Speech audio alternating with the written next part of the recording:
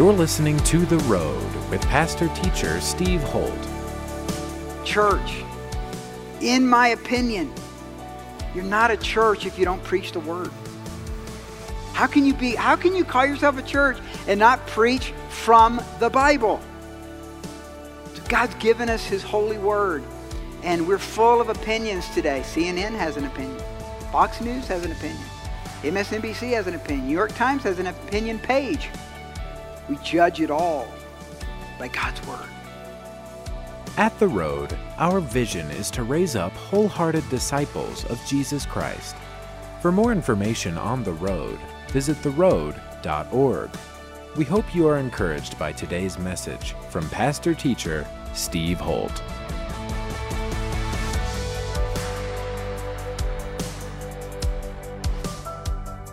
All right, here's what I want you to do right now. I want you to turn to John chapter 7. And this is a continuation of the message 2 weeks ago. We did who was here for the children's church and the family church? Wasn't that fun? I had a blast with those kids.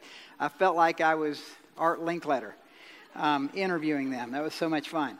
Anyway, look at John 7. So 2 weeks ago, I talked about this prophetic word that God had given us from Ezekiel 47. We've gotten these prophetic words like 3-4 different times about Ezekiel 47. And I'm not going to go there because I already did 2 weeks ago. But that's the picture that Ezekiel had, the vision of the water running out from the threshold of the temple. And how it rose up. And at first, it's just ankle deep. And then in the prophecy, it's knee deep, and then it's waist deep, and then he has to swim in the river. And I believe that's a prophetic word for our church because that's what God wants to do. He wants a church where we're all at different spots and all at different places. Some of you are ankle deep, some of you are knee deep, and some of you are swimming in the river of living water. And then Jesus builds on that, and I don't know if he was actually looking at Ezekiel 47 or studying that or something when he came to the Feast of Tabernacles. So look at John chapter 7, because at the end, the last day of the Feast of Tabernacles, this is where they take the golden pitcher from the temple and they go to the pool of Siloam and they pour it out. And they're pouring it out because it was a picture of Moses with the water coming out of the rock. And who's the rock? Jesus is the rock, right? So he comes prophetically. He doesn't say, I'm the rock, but here's what he does say in John 7:37. Because remember, he's the fulfillment of the law. On the last day, that great day of the feast, they're speaking of the Feast of Tabernacles, Jesus stood and he cried out saying, if anyone thirst, let him come to me and drink. So see what he's saying? He's saying when they were making this a part of the Feast of Tabernacles, where the water had come out of the rock, he's saying, I'm the rock. He who believes in me, as the scripture has said, out of his heart will flow rivers of living water. But this he spoke concerning the Spirit, whom those believing in him would receive. For the Holy Spirit was not yet given because Jesus was not yet glorified. Now turn to Acts chapter 1. So a couple weeks ago, we talked about the idea of 7 dynamics of a wholehearted church. And for you that have asked the question about whether we're getting back to Matthew, we are. But when I hit that part about the fulfillment of the law, which we covered several weeks ago, God really spoke to me to talk about these 7 dynamics for a few weeks of a wholehearted or a spirit-filled church. How many of you know that the Holy Spirit wants to get out? He doesn't just want to get in. He wants to get out. It's not just about being filled with the Holy Spirit. It's about being spilled with the Holy Spirit. So this idea of a river flowing has always been the metaphor that Jesus used, which Ezekiel used in the temple illustration, Ezekiel 47, of a new people that God was going to raise up in the last days called the church. So we've all been hurt by the church. If you haven't been hurt by the church, just hang out. You'll get hurt by the church. Okay, the church is not perfect, but guess what? I didn't think it up. And you didn't think it up. Jesus did. So this concept of Israel, a nation, which is still a beautiful nation, was a precursor, a prophetic image of what he would do when the Holy Spirit would come down and it would become the church. So the church is to be a Spirit-filled, Spirit-spilled group of people that come together, and the best image, the best foundation we have is the book of Acts. And, you know, how many have ever said, I really want to be in a New Testament church? I mean, I've heard people say that ever since I've been a pastor. I want to be in a New Testament church. We're really New Testament church. And I go, well, if you do, then people are going to get killed in it. You know, do you want to really be in a church where if you lie to the Holy Spirit, like he just like strikes you dead? And like, have you ever been in a church where they had images of Ananias and Sapphira up, you know, along with Mary and Jesus? I don't think so. So we're all in this process, right, of God filling us with His Spirit, and we all make mistakes, and we're sinners saved by grace that are now saints in Christ. So 2 weeks ago, I covered number 1. So look at Acts chapter 1, first dynamic. Look at verse 14. These all continue with one accord in prayer and supplication with the women and Mary, the mother of Jesus. Then look at Acts chapter 2, verse 1. When the day of Pentecost had fully come, they were all one accord in one place. We talked about this idea of this strand, like a rope. And you know, if you see a rope, even a fiber rope has all the little strands running through it. That's that idea of being one accord. That's what it means in Greek. They were one accord in prayer, and that's the first dynamic. That we would be a church, and we're not there yet, but we're getting there with prayer. But we'd be a church that's one accord in prayer. And I said this, and I want to say it again. The greatest thing men and women, you that are married, could do is pray together. It's one of the hardest things you can do. And let me just say this. If it's hard, it's probably really good. If it's something that you don't really want to do, and you got problems, and you want to get closer and more intimate, it's probably an indication that this is why you're not there yet, because it's so hard to get there. And so for me, with working out, you know, I hate curls. I think curls are stupid. I don't like curls, and I like to look down and go, whoa, yeah. You know, it's a little less, yeah, than it used to be. But anyway, this little thing, you know, but I try. But I don't like curls, but I know it's good for me. Everything tells me it actually affects your whole shoulder and everything. So you do it. So we talk about no pain, no gain. When we talk about one accord prayer as a couple, it's super hard for men especially. It really is hard. But I'm telling you guys, it's the sound barrier.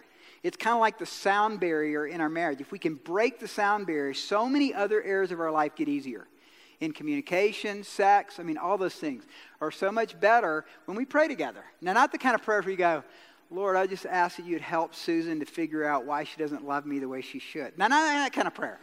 But we begin to actually pray to Jesus, not to each other. So one accord prayer. In chapter 2, look what happened. And suddenly there came a sound from heaven as of a rushing mighty wind. And it filled the whole house where they were sitting. And there appeared to them divided tongues as of fire. And one sat upon each of them. And they were filled with the Holy Spirit.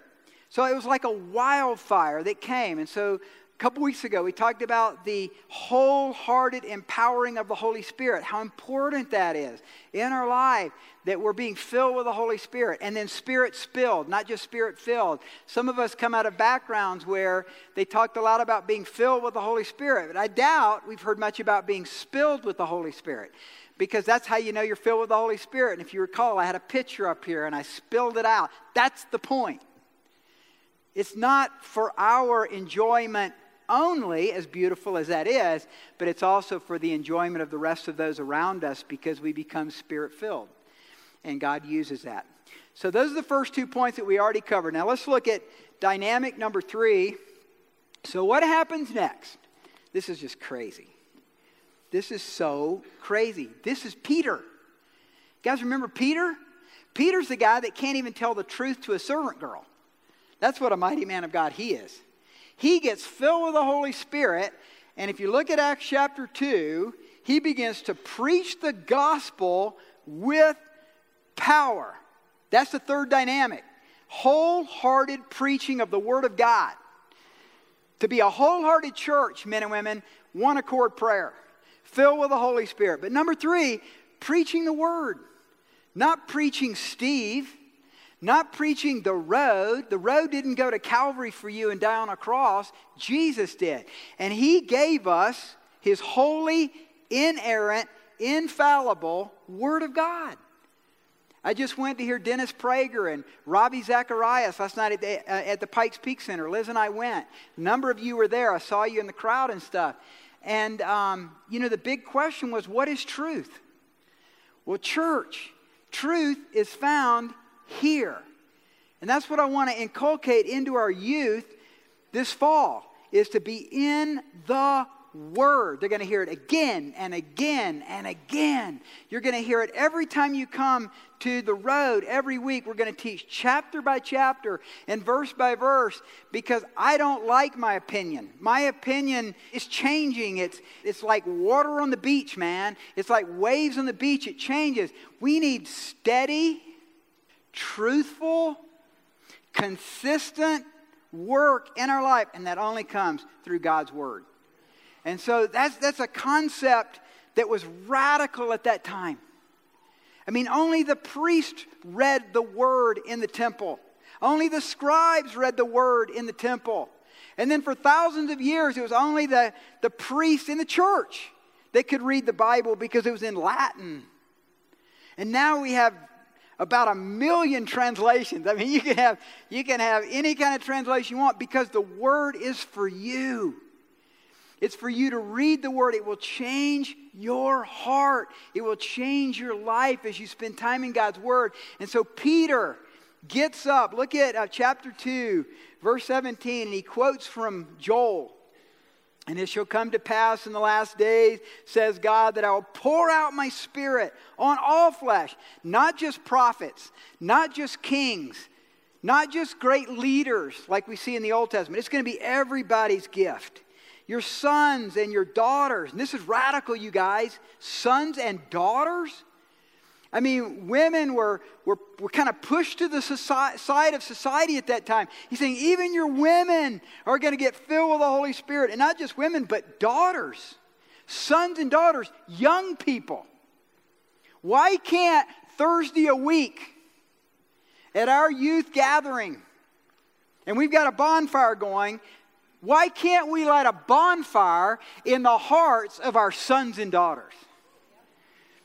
Praise God if we had 10, 11, and 12-year-olds come back and get us fired up, because they're getting fired up down below in our children's ministry.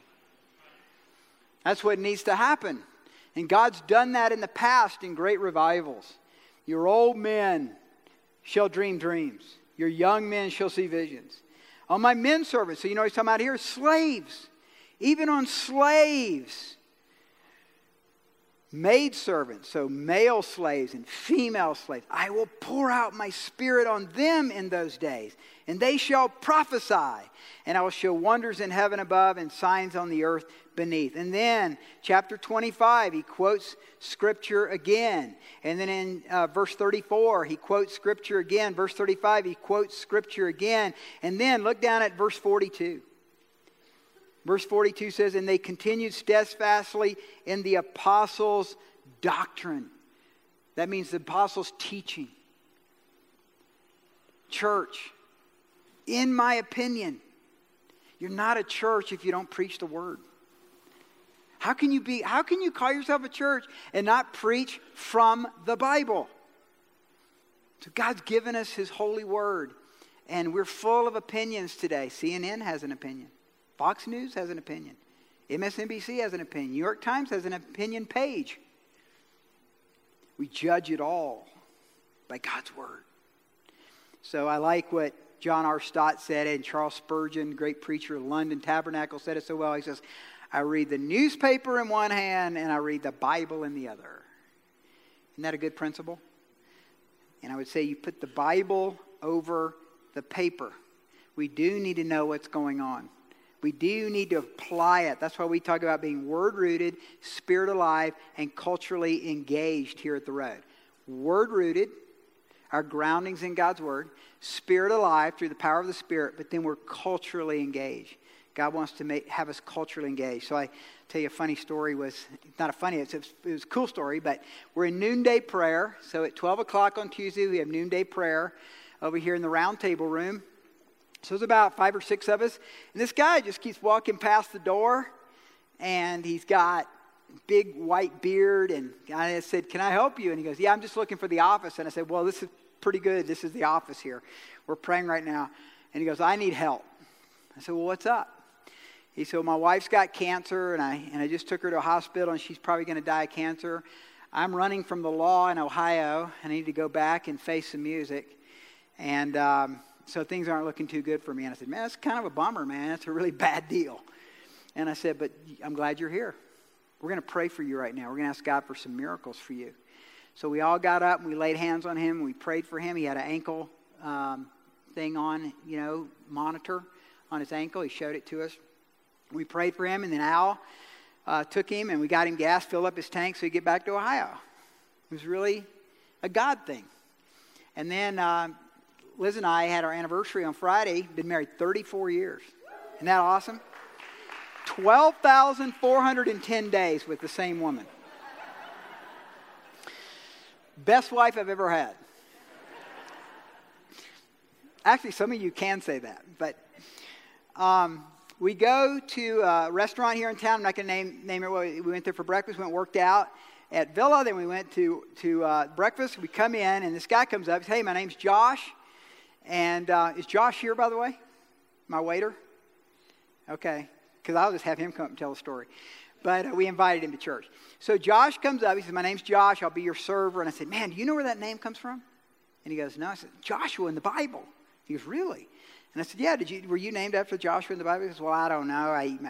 My parents were Catholic, but we didn't hardly go to church much." And I said, "Okay." I said, "Cool."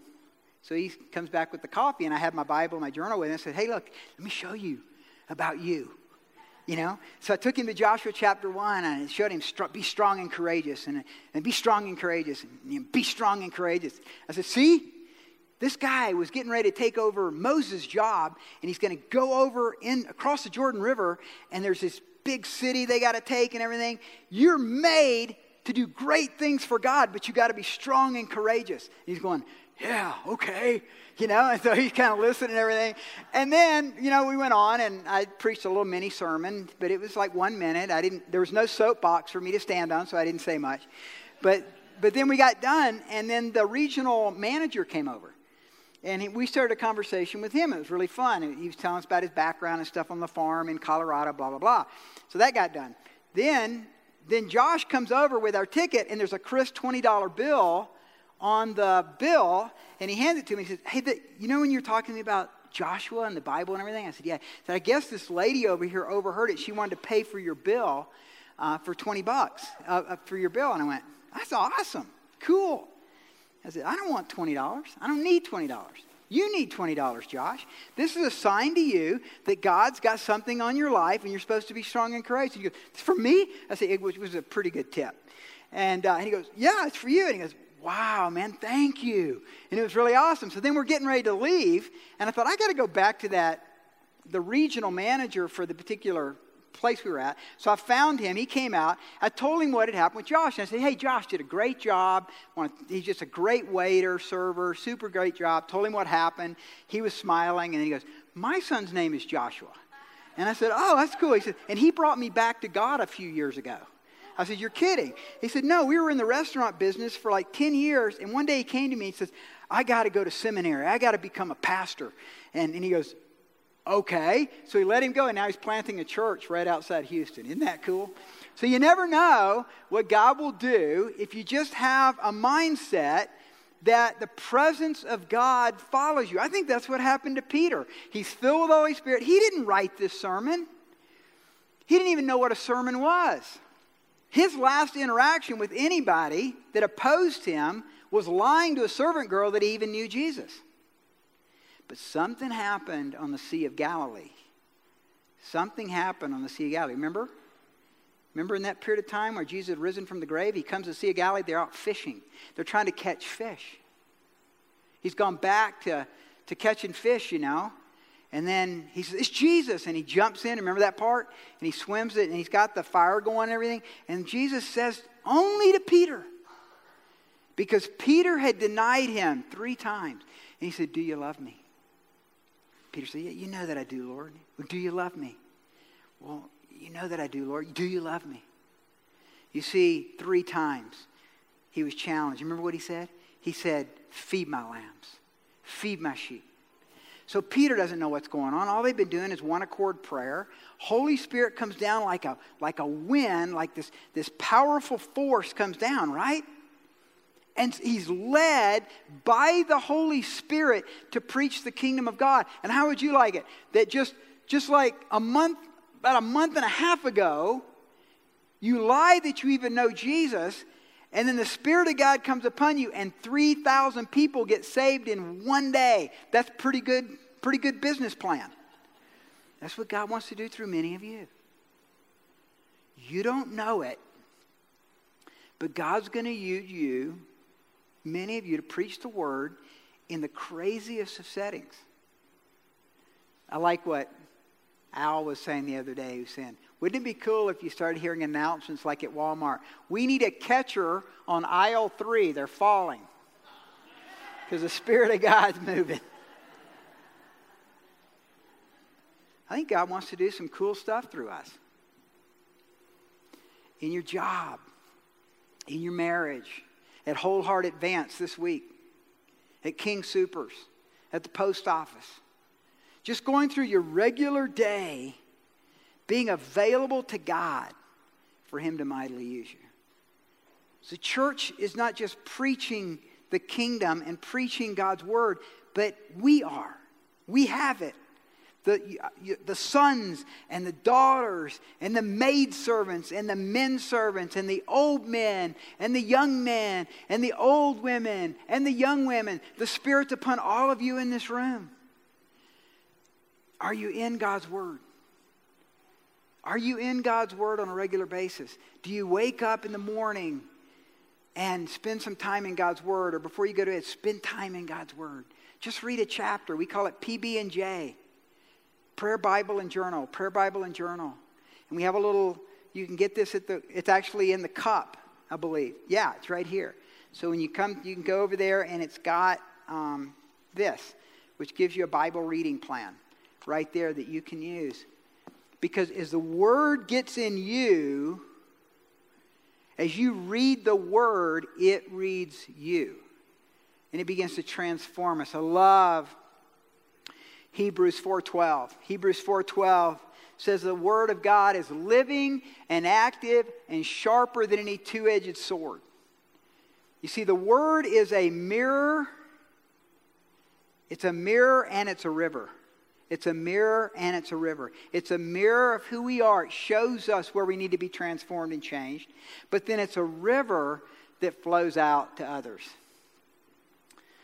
So the Word of God, third dynamic. Fourth dynamic, wholehearted relationships. Wholehearted relationships with other disciples.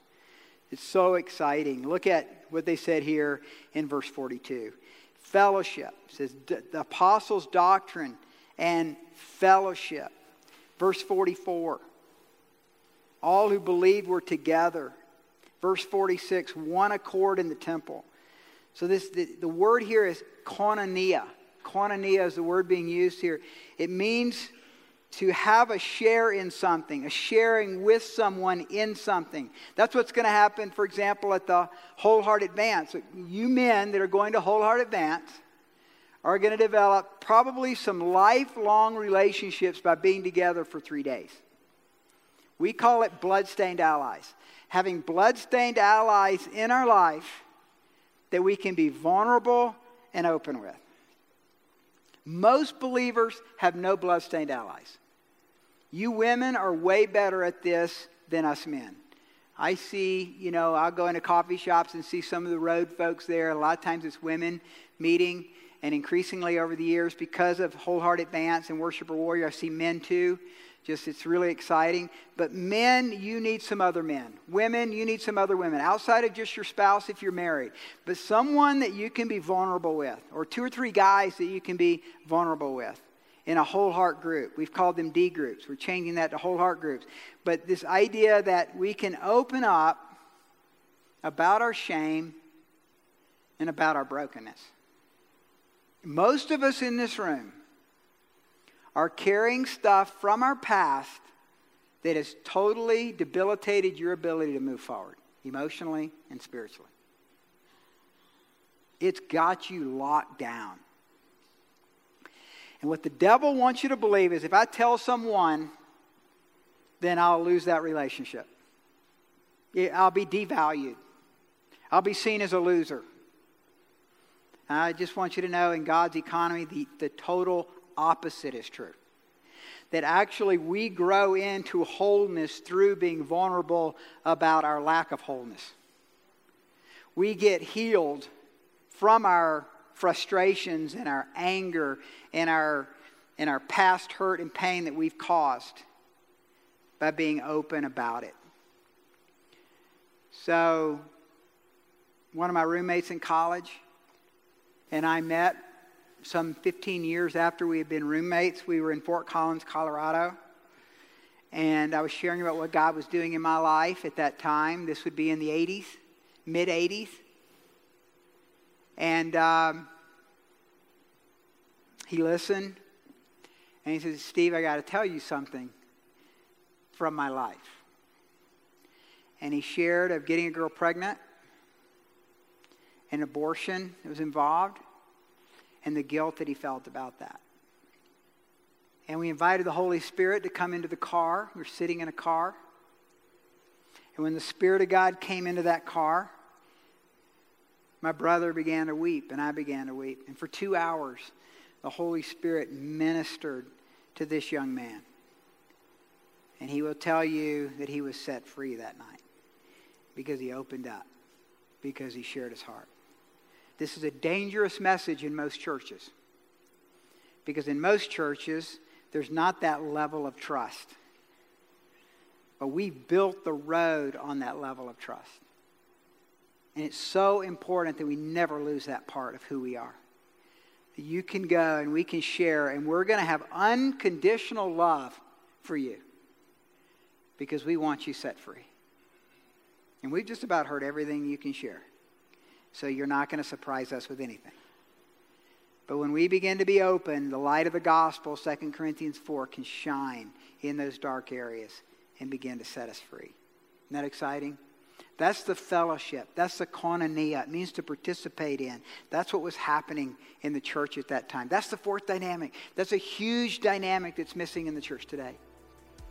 If you're not in a small group, get in a small group, gang. Small groups is where it happens. That's the best place for these things to happen, for God to bring healing. You've been listening to The Road with pastor-teacher Steve Holt. We hope you have been blessed by today's message. To connect with us further, visit theroad.org. If you are walking through a difficult time, we want to pray for you. Go to theroad.org, click on the Ministries tab, and go to our prayer page to send us your prayer request.